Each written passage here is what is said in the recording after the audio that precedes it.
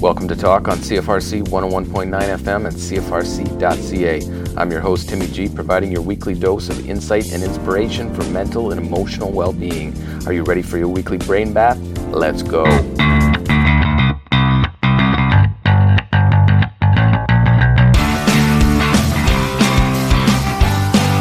Mental health news from around the globe.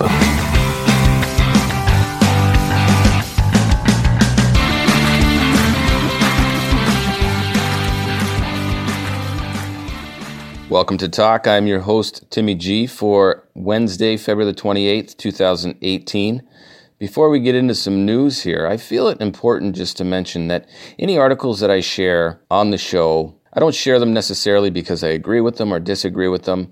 I just share them because it's interesting information and it's coming at the topic of mental and emotional well-being from some different vantage points. So if there's something that's shared that you agree with and it's helpful or meaningful to you, then that's great.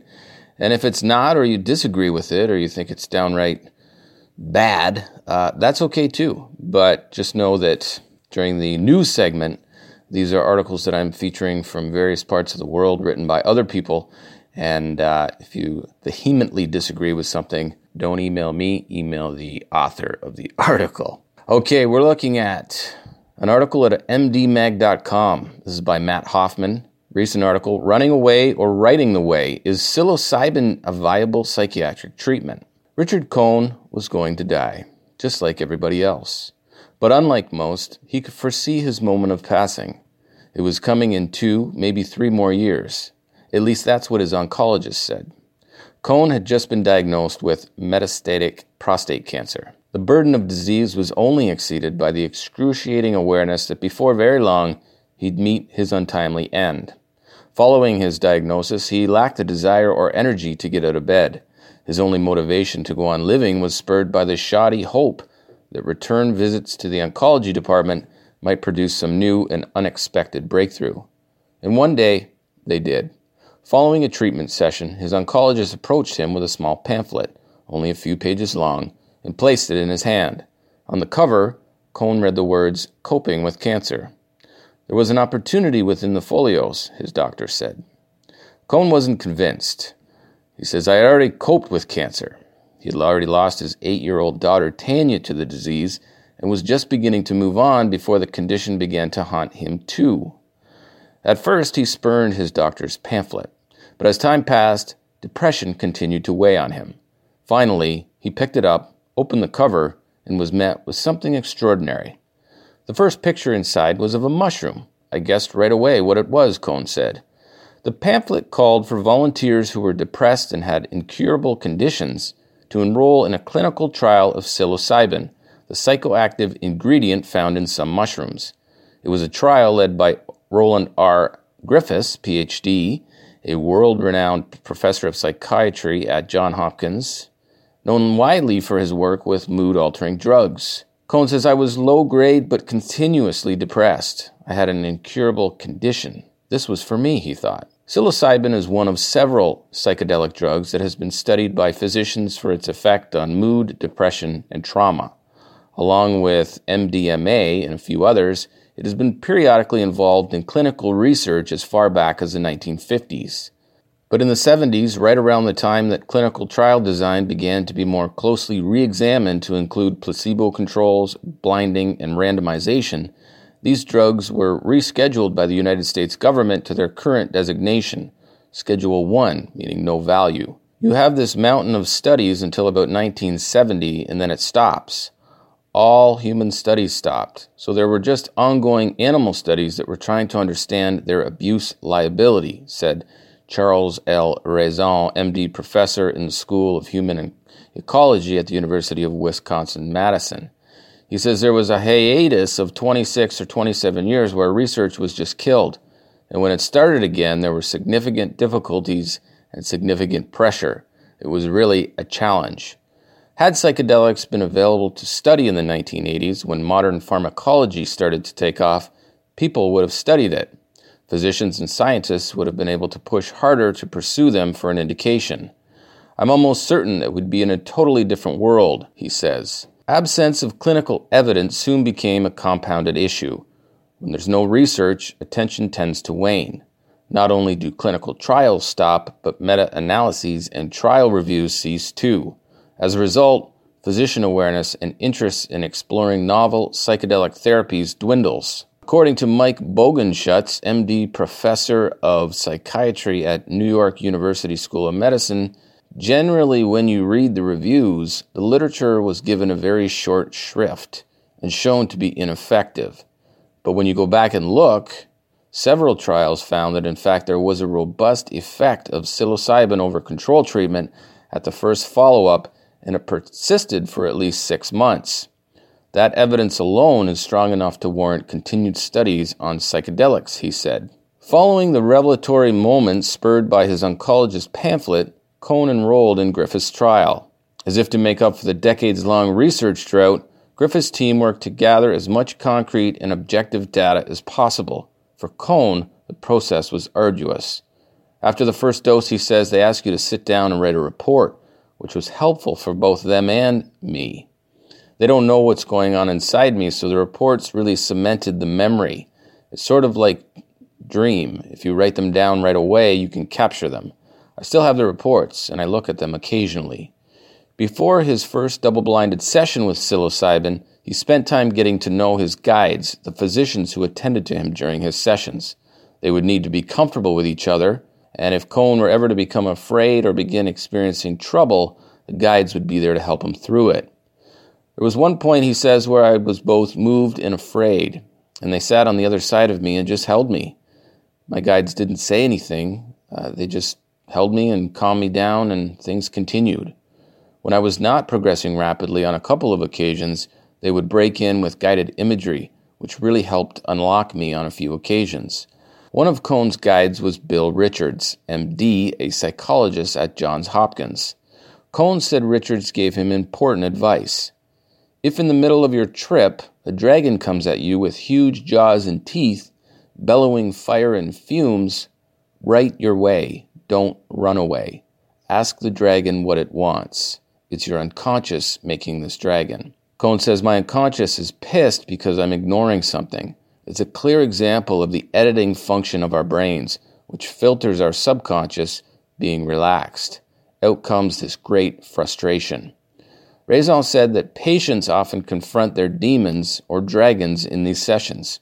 It can bring on intense feelings of liberation, he added, because it helps them feel as if they've mastered something or moved beyond a hurdle that was holding them back.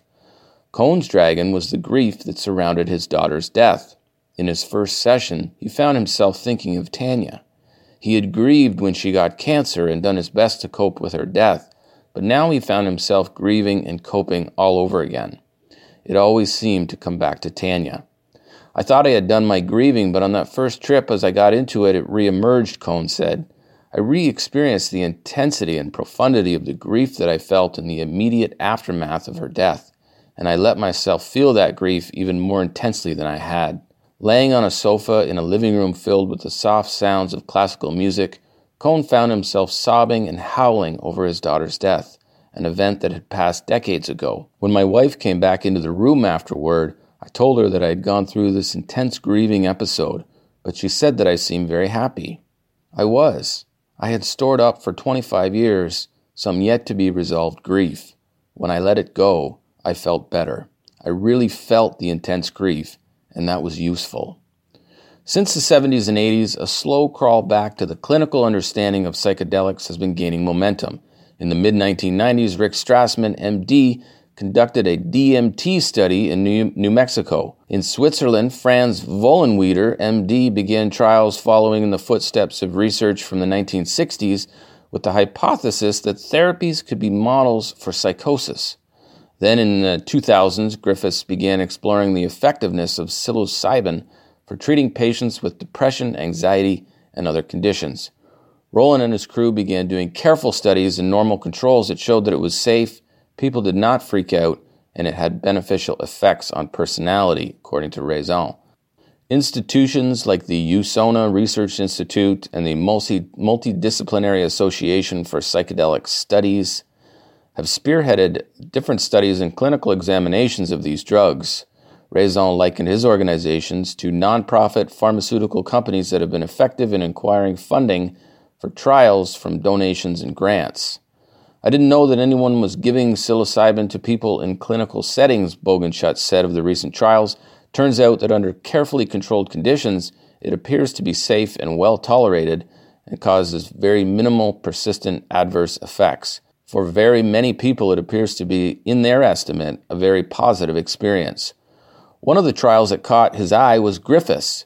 Another, in 2012, was a meta-analysis that combed through older trials to determine which had produced results that could be deemed statistically significant and clinically relevant based on the standards of modern trials. When the results were pooled in that meta-analysis, they were statistically and clinically significant, with an odds ratio close to 2 in favor of the therapy. That's more effective than any FDA-approved treatment for alcoholism. It's interesting. There are some leading institutions that are very much opposed to this work, actually.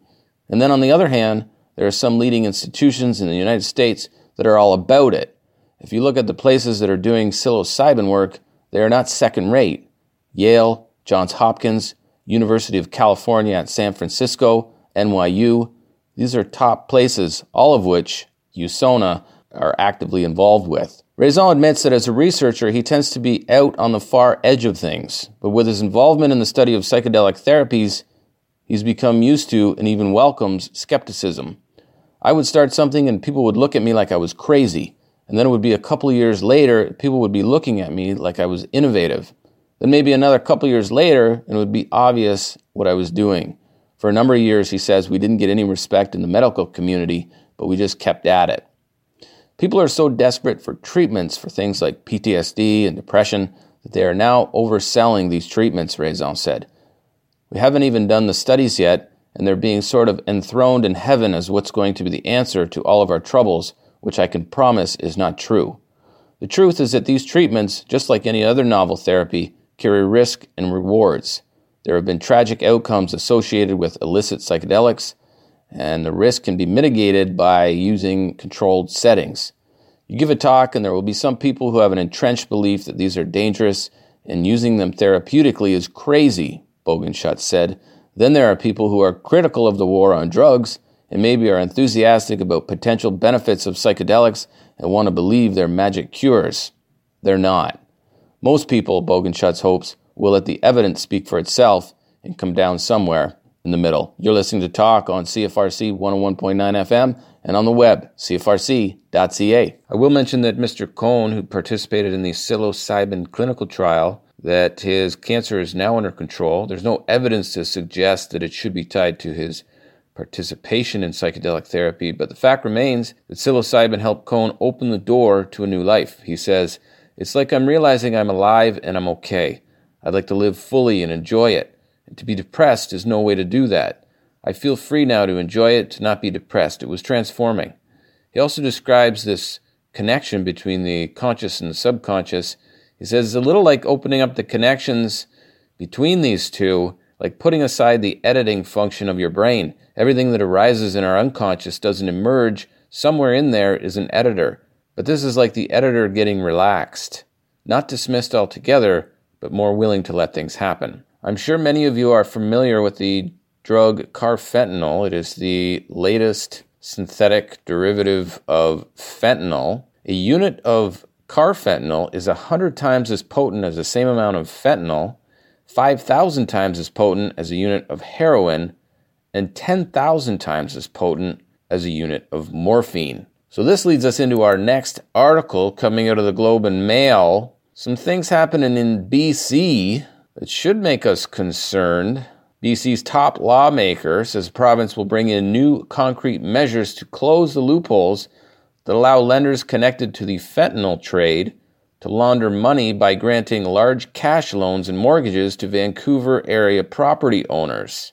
Attorney General David Eby said possible changes include requiring private lenders to provide proof of how the money they are loaning was obtained and provide more information about who they are before they can register a mortgage or claim against real estate.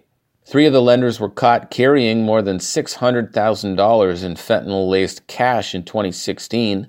They have collectively registered more than $20 million in mortgages and other debts against multi-million-dollar homes in recent years. The Globe identified a sample of 45 properties in all where such lenders claimed a $47 million stake, which represents just a fraction of the scope of this enterprise in BC. Their lenders are repaid in clean money plus interest through loan payments or payouts when the homes are sold.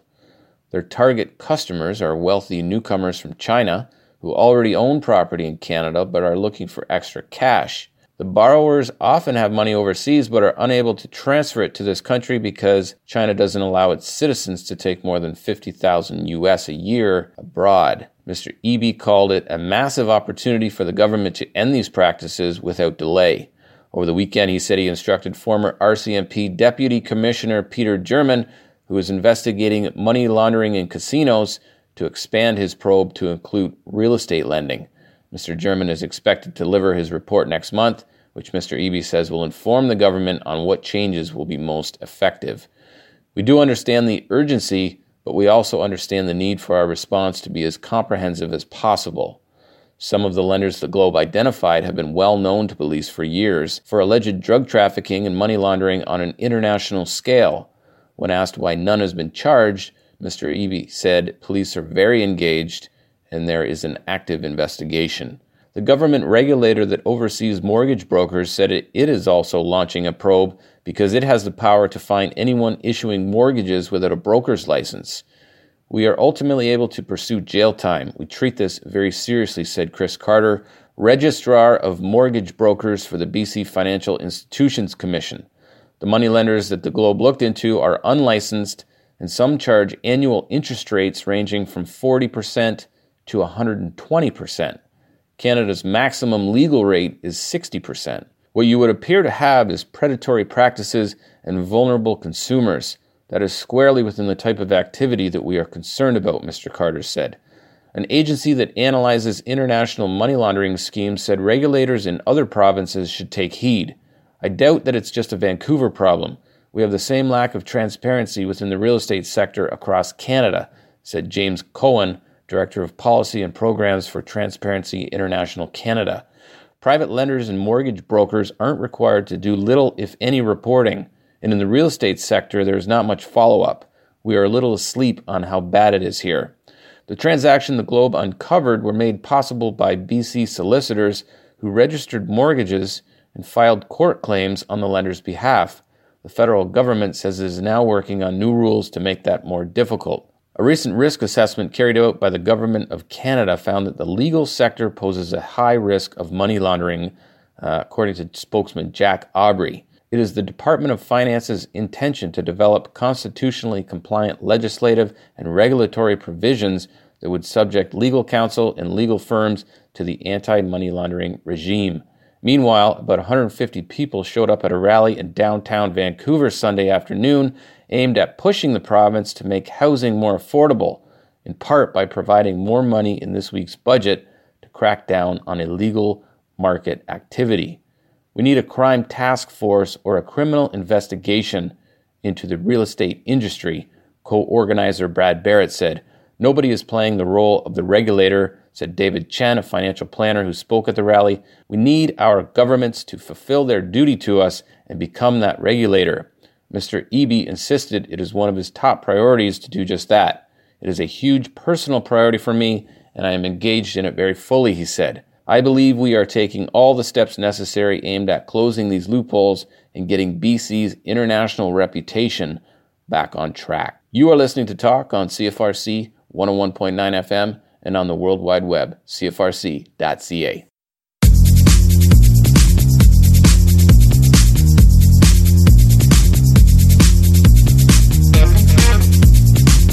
Let's Get Personal, our Talk feature interview.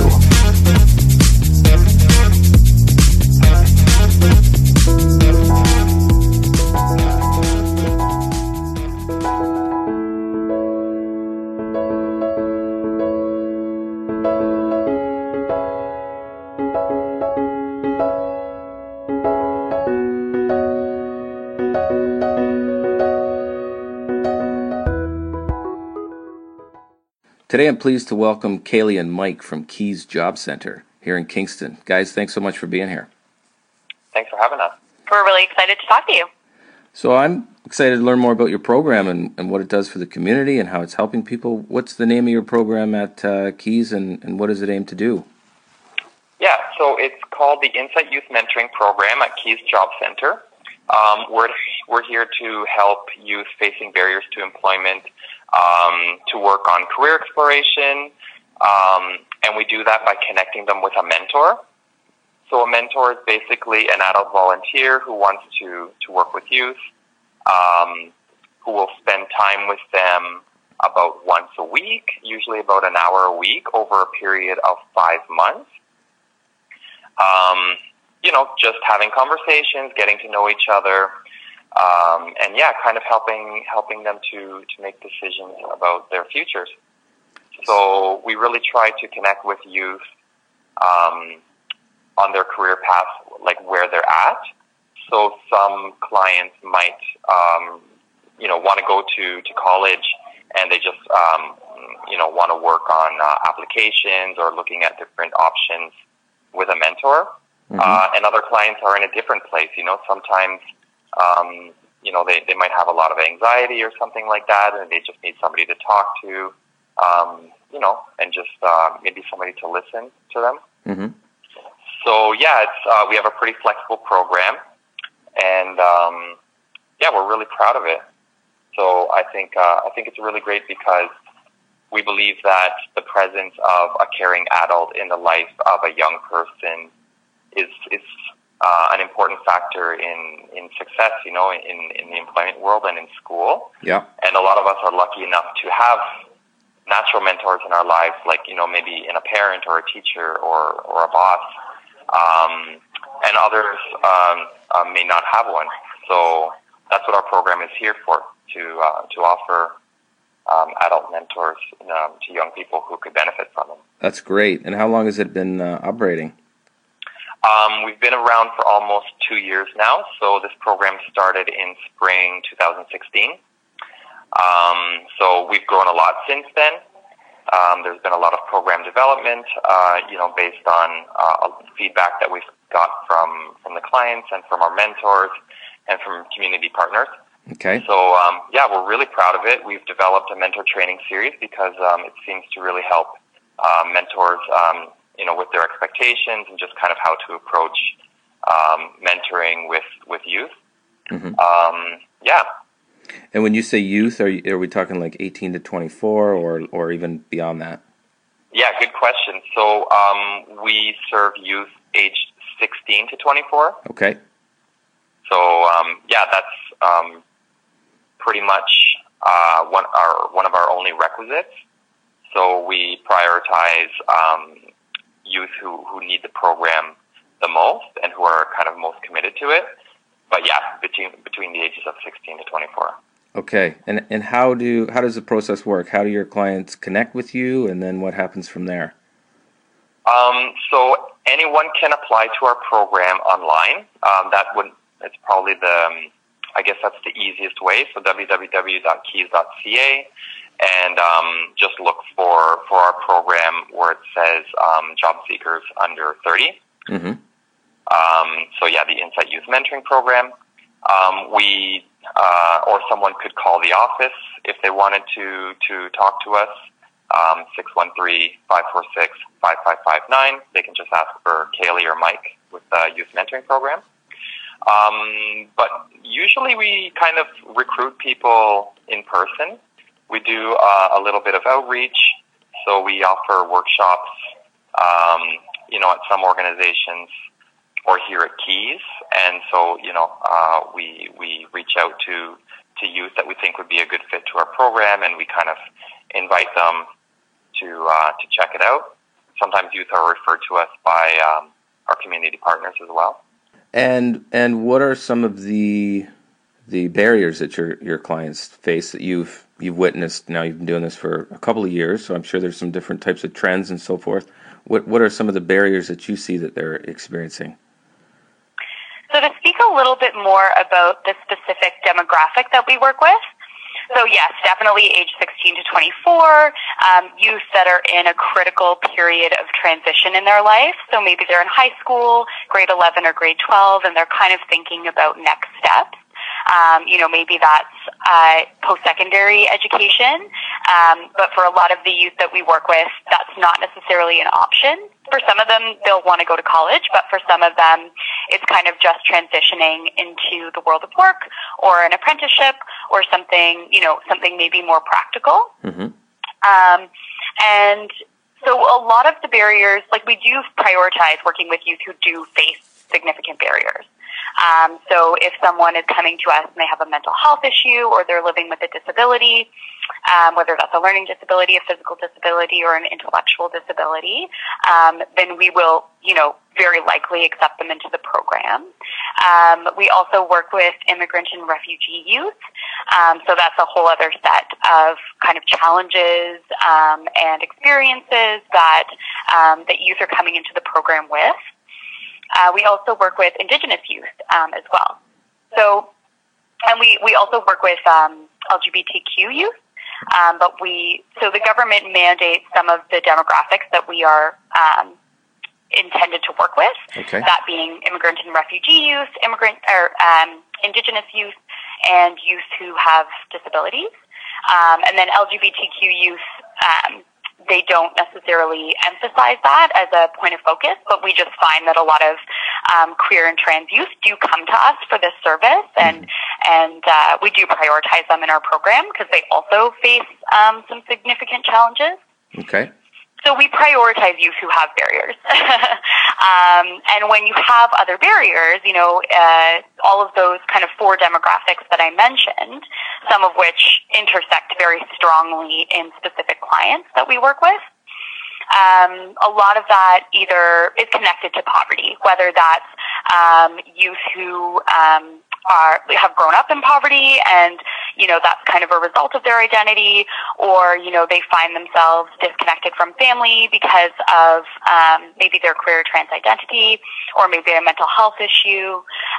So poverty and homelessness are really, and food insecurity are kind of the main, that's the most significant challenge that people in our program face. So that, that is connected to so many other things. It obviously affects your mental health. It's kind of like a positive feedback loop where if you don't have necessarily the kind of resources to get you out of a difficult situation, that affects your mental health. And it also has implications for your career prospects. So that's where Keys kind of comes in. We are a job center, and we do help youth get work ready and job ready. And so we try to support them in not necessarily overcoming those barriers. Like, we would hope that is kind of a long-term consequence, that they're more well-equipped with coping strategies and resilience to overcome those barriers. Mm-hmm. But we mostly just connect them to, that consistent caring adult in the community, which really helps them see beyond the barriers or access more resources. People are resources too. So when you're facing poverty, a lot of people in poverty understand the value of people as resources. And so connecting them to another resource who's committed and caring really helps them to kind of open their world and broaden some of the resources that they have access to. There's kind of specific challenges with dealing with each of those groups. Indigenous youth, Canada is, we have like a complex and very violent history and contemporary reality when it comes to Indigenous youth in this country. And a lot of Indigenous youth have been very vocal in communicating to the media the challenges that their communities face, specifically around street residential schools and intergenerational trauma, alcoholism, suicide, unsafe drinking water, abuse.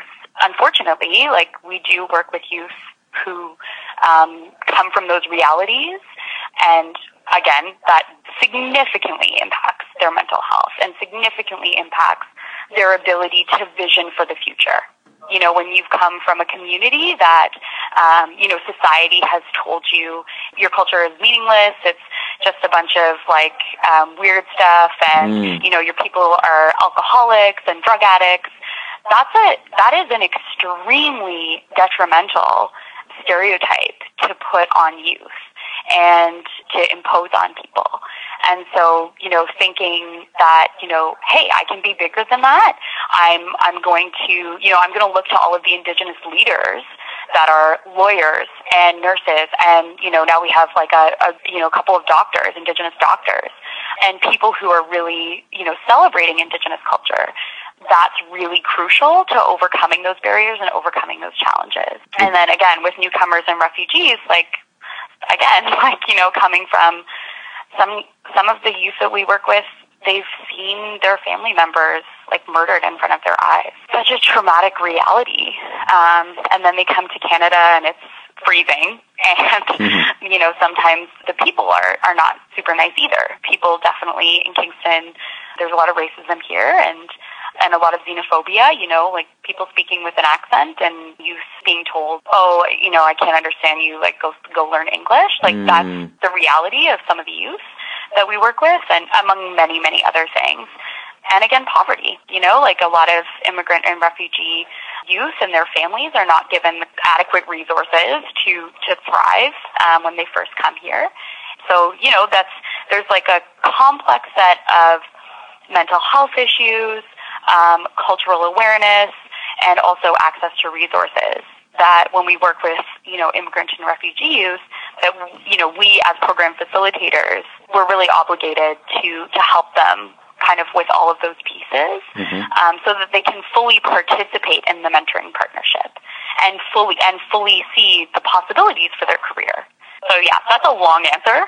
There's a lot to say about the barriers that they face. And I mean, you've described complexity of different and unique issues that are faced by your different client groups. So given that, I mean, that's the complexity of that, what type of approach have you observed works best in supporting your different clients? So we have an incremental approach of engaging the mentees. So as Mike said, we go to where the mentees are. We go to where youth are these days. So we work with the Immigrant Services of Kingston area, their youth group, and we try to have a presence there, once a month or a little bit, sometimes less than that, but we try to be there, once a month or a couple times a semester.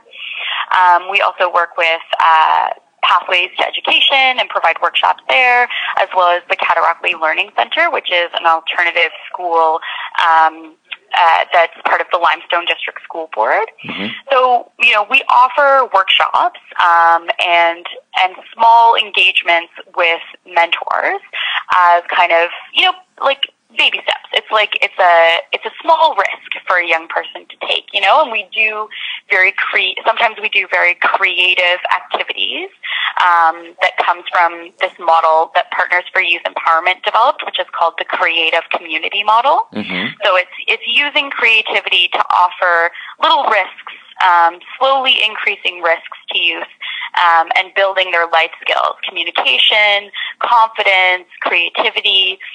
And so we find that those workshops are really, really useful in getting youth to open up, to be more comfortable talking to each other and us as adults. They have some familiarity with Mike and myself, so they trust us a little bit more. And then we also have speed mentoring events, which are very similar as well. So those are about 100 people that we get in one room, half mentees and half mentors. Some of them are participating in the program and some of them just heard about the event. We offer kind of networking, soft networking, kind of fun engagements for interaction. And that's also a good way for them to kind of see, mentoring isn't necessarily, it doesn't have to be as intimidating as I thought it was going to be. So it demystifies a little bit of the program. And then, so once people are like, I feel like I could do, maybe I want to mentor, maybe I just want to meet people in fields that I'm interested in, then we'll set up a couple of opportunities for them to meet mentors, something that, might be called informational interviews in the employment world. So they get to meet a couple of mentors and kind of, again, demystify what a mentor means and just have a conversation, get to know them, kind of learn a little bit about their career and their job. We have a few other ways of engaging them, but those are the primary ones. Then we match them for 5 months, and we provide. And we also try to allow them to choose their mentor. That's a new approach that we're trying to give them more agency in that process. So they meet a couple of different mentors, and then they get to choose, I really connected with this one person. And just lots of support, once they're matched for 5 months, we try to check in with them. We ask them, what's working for you, what's not. Sometimes we provide a workbook with resources, which does not work for everybody. And sometimes the best approach is hands-off and really just supporting them in choosing their own activities, asking them, what are your ideas? What do you want to do? What are the fun things in Kingston that, maybe you couldn't do alone or with your friends that you could do with your mentor? And that really, really works, giving them, kind of a lack of structure and saying, what are your best ideas? Let's do what you want to do. That really works. Youth want to have fun. They want to have fun, and that actually facilitates the career exploration process. Just adding to what Kaylee started to say about this kind of idea that we have about what a mentor is, we always kind of offer our own definition of mentor. Because for some people, mentor might mean a lot of things, right? And I remember when I was a young person, I kind of had an idea of a mentor as the Karate Kid, like Mr. Miyagi, or I don't know, or Yoda, or very wise, sage, or powerful person who was going to somehow change my life with a little piece of advice, or open the perfect door for me, or rescue me from whatever problem was going on. And there are a lot of definitions of mentor out there. If you Google mentor, you might come across these articles about finding the right mentor and engaging your mentor, and kind of from a perspective of maybe a grad student or something like that. So those are not exactly the kinds of mentors that we offer. A mentor for us is a person who's willing to put in the time and do the work of listening and just spending time with our clients and building a mentoring relationship. We define a mentor as more of a friendly professional relationship, not a peer relationship, of course, because they're not the same age. What we've seen in our program and what we've read about is that if you're going to measure success in grades or employability, it always comes back to the relationship. If there was a relationship in place, if that bond happened, then it's much more likely that there will be indicators of success after the mentoring relationship, or even years down the road. When there is a bond, that good stuff happens. But if there's no bond, then nothing happens. There's no secret formula, but we do offer our own secret formula, and we call it TAO, so T-A-O, and it's not like Tao the way. It's T stands for time, A is affection, and O is optimism. This is kind of our message for people who might be thinking about becoming a mentor, who might be listening as well. If you can give your time, your affection, and your optimism, then you can be a mentor. You don't have to be CEO of, some great company, or, a person in a position of power. If you have an hour a week where you can be optimistic and show that you care and just listen to your mentee, then you're going to be a great mentor. Well, it's obvious from listening to the both of you that you're very committed to your program. You're very knowledgeable about what you do and why you do it and how to carry it out. I'd love to hear a few success stories from great work that you guys are doing. The government requires qualitative or quantitative numbers, they're like, okay, how many youth are you serving? How many got matched? Sure. And those successes, we have a lot of really incredible stories of, in some cases, really strong transformation that people have experienced in our program. So, we can't share all of them. They're all very unique and all very different. But I think we can focus on a few that the youth had a really powerful experience. And also, we learned something. We got some really valuable feedback to improve the program for people who face similar barriers and similar challenges, and also just, for us to kind of open our minds as far as serving youth properly. So I'll start with one story. This young person, I'm going to call him David. He was one of the very first young people that we worked with. And he had pretty significant disabilities that I wasn't necessarily, I wasn't fully aware of how they impacted him in his life. And he was reading and writing and kind of comprehending at a grade 2 level. But also very personable, really interested in people, very good at communicating his feelings and being really self-aware.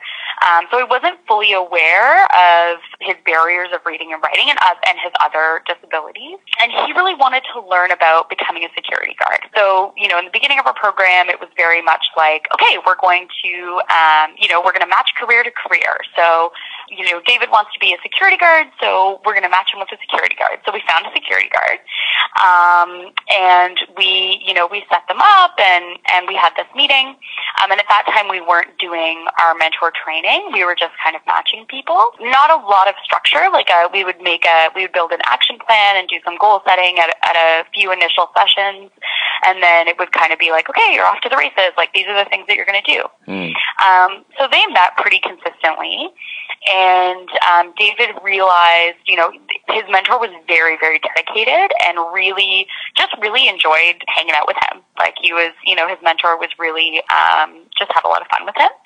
And so his mentor provided him with a couple of opportunities to explore what it was like to be a security guard. So they went on, they did a couple of, I forget what they're called, but driving around a security site and kind of seeing what that's like, filling out, doing a lot of computer work, filling out the forms and reports, incident reports, and, just all of these little components, and talking about the certification that he needed to get and all of that stuff. Mm-hmm. And so, after a couple of months, David realized, I can't actually be a security guard. He was like, my disability is so significant. The reading and writing component is so significant. Being extremely accurate because of liability, regarding incident reports and capturing all that data, he realized, I can't actually do this.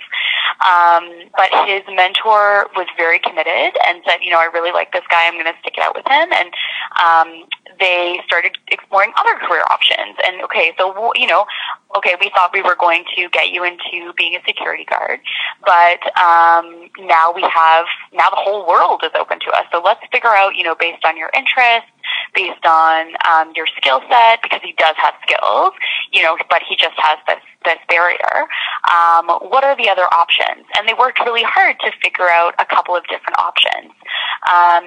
So they haven't, David hasn't specifically chosen something yet, but having that opportunity, we learned from his experience, we provided lots of written resources and lots of suggested activities, and we realized, for someone who's reading at a grade 2 level, we need to make it accessible. And so that process of making our program accessible to people with significant learning disabilities was really, that had huge impact for him and his success in the program, and him feeling, I really loved these activities. Once I could understand them, once he could understand them, he was really excited to dig his teeth into them. And he did a lot of creative activities, career exploration activities, informational interviews. It just was making it accessible to him. And then also, realizing that having this opportunity, this program that can help you rule out a career is just as valuable as finding the career that fits. He was going to spend, probably a couple $1,000s on tuition to go to a very specific security certification to get into this, to a position that he wanted. And, his family was very grateful that they didn't have to shell out that money and get in debt. Sure. And, knowing that, learning for us and learning for him that it is a success to learn that something is not a good fit was really eye-opening. How important is that? And I mean, I can think of a lot of people that I know that went through college and university that got 3 years in and were like, I don't want to do this. And then now what? You're listening to Talk on CFRC 101.9 FM and on the web, cfrc.ca. That was Kaylee and Mike from Keys Job Center. They will be back next week for part 2 of our interview, discussing their mentoring program and all the great things it's doing for young people in our community.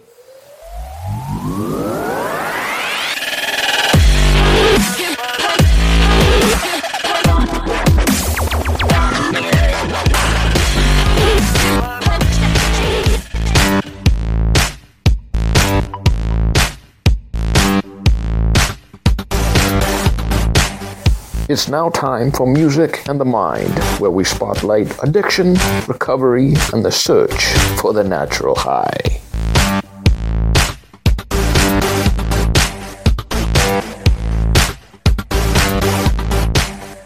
The Smashing Pumpkins were formed in 1988. Billy Corgan and James Iha met at a used record shop where Corgan worked. Darcy Retzky joined after meeting Corgan outside a bar and getting into an argument over the band The Dan Reed Network. They began playing as a 3-piece with a drum machine until Chamberlain was found through a classified ad. The band goes on to play their first gig, opening for Jane's Addiction. Afterwards, they're quickly signed by Virgin Records. Corgan is known as a notorious perfectionist. He plays all of the instruments on Siamese Dream himself, although his band still receives full credit. During the tour for Melancholy and the Infinite Sadness, touring keyboardist Jonathan Melvoin dies of a heroin overdose. He was with drummer Chamberlain, who also overdosed but survived. Chamberlain was subsequently fired and replaced by Matt Walker of Filter. Dennis Flemion of the Frogs replaces Melvoin. To promote their album Adore, the Pumpkins wanted to comprise their tour solely of free shows. This was denied in all states except Minnesota, where they performed outdoors in the middle of downtown Minneapolis. The mayor at the time declared it Smashing Pumpkins Day. The profits of the remainder of their tour were donated to charity. In 2000, the Pumpkins released the album Machina, The Machines of God. Chamberlain rejoined the band while Darcy quit. She was replaced by Melissa Oaf DeMauer of the band Hole. Pumpkin's final album before their 2006 reunion was called Machina 2, The Friends and Enemies of Modern Music. Only 25 copies of the album were pressed. These copies were given to fans to distribute over the internet for free. The band then broke up on December 2nd, 2000. After nearly 2 decades of drama, the Pumpkins have reunited their classic lineup, sort of, for a summer tour. This according to RollingStone.com. Billy Corgan, guitarist James Iha, and drummer Jimmy Chamberlain will be playing together without the aid of Darcy Retzky, the band's bassist from 88 through to 99. Here are the Smashing Pumpkins with Tonight, Tonight.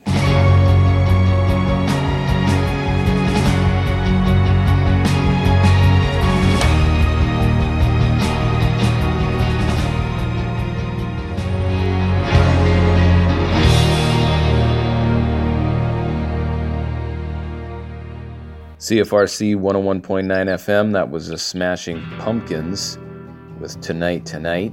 Here they are with Disarm.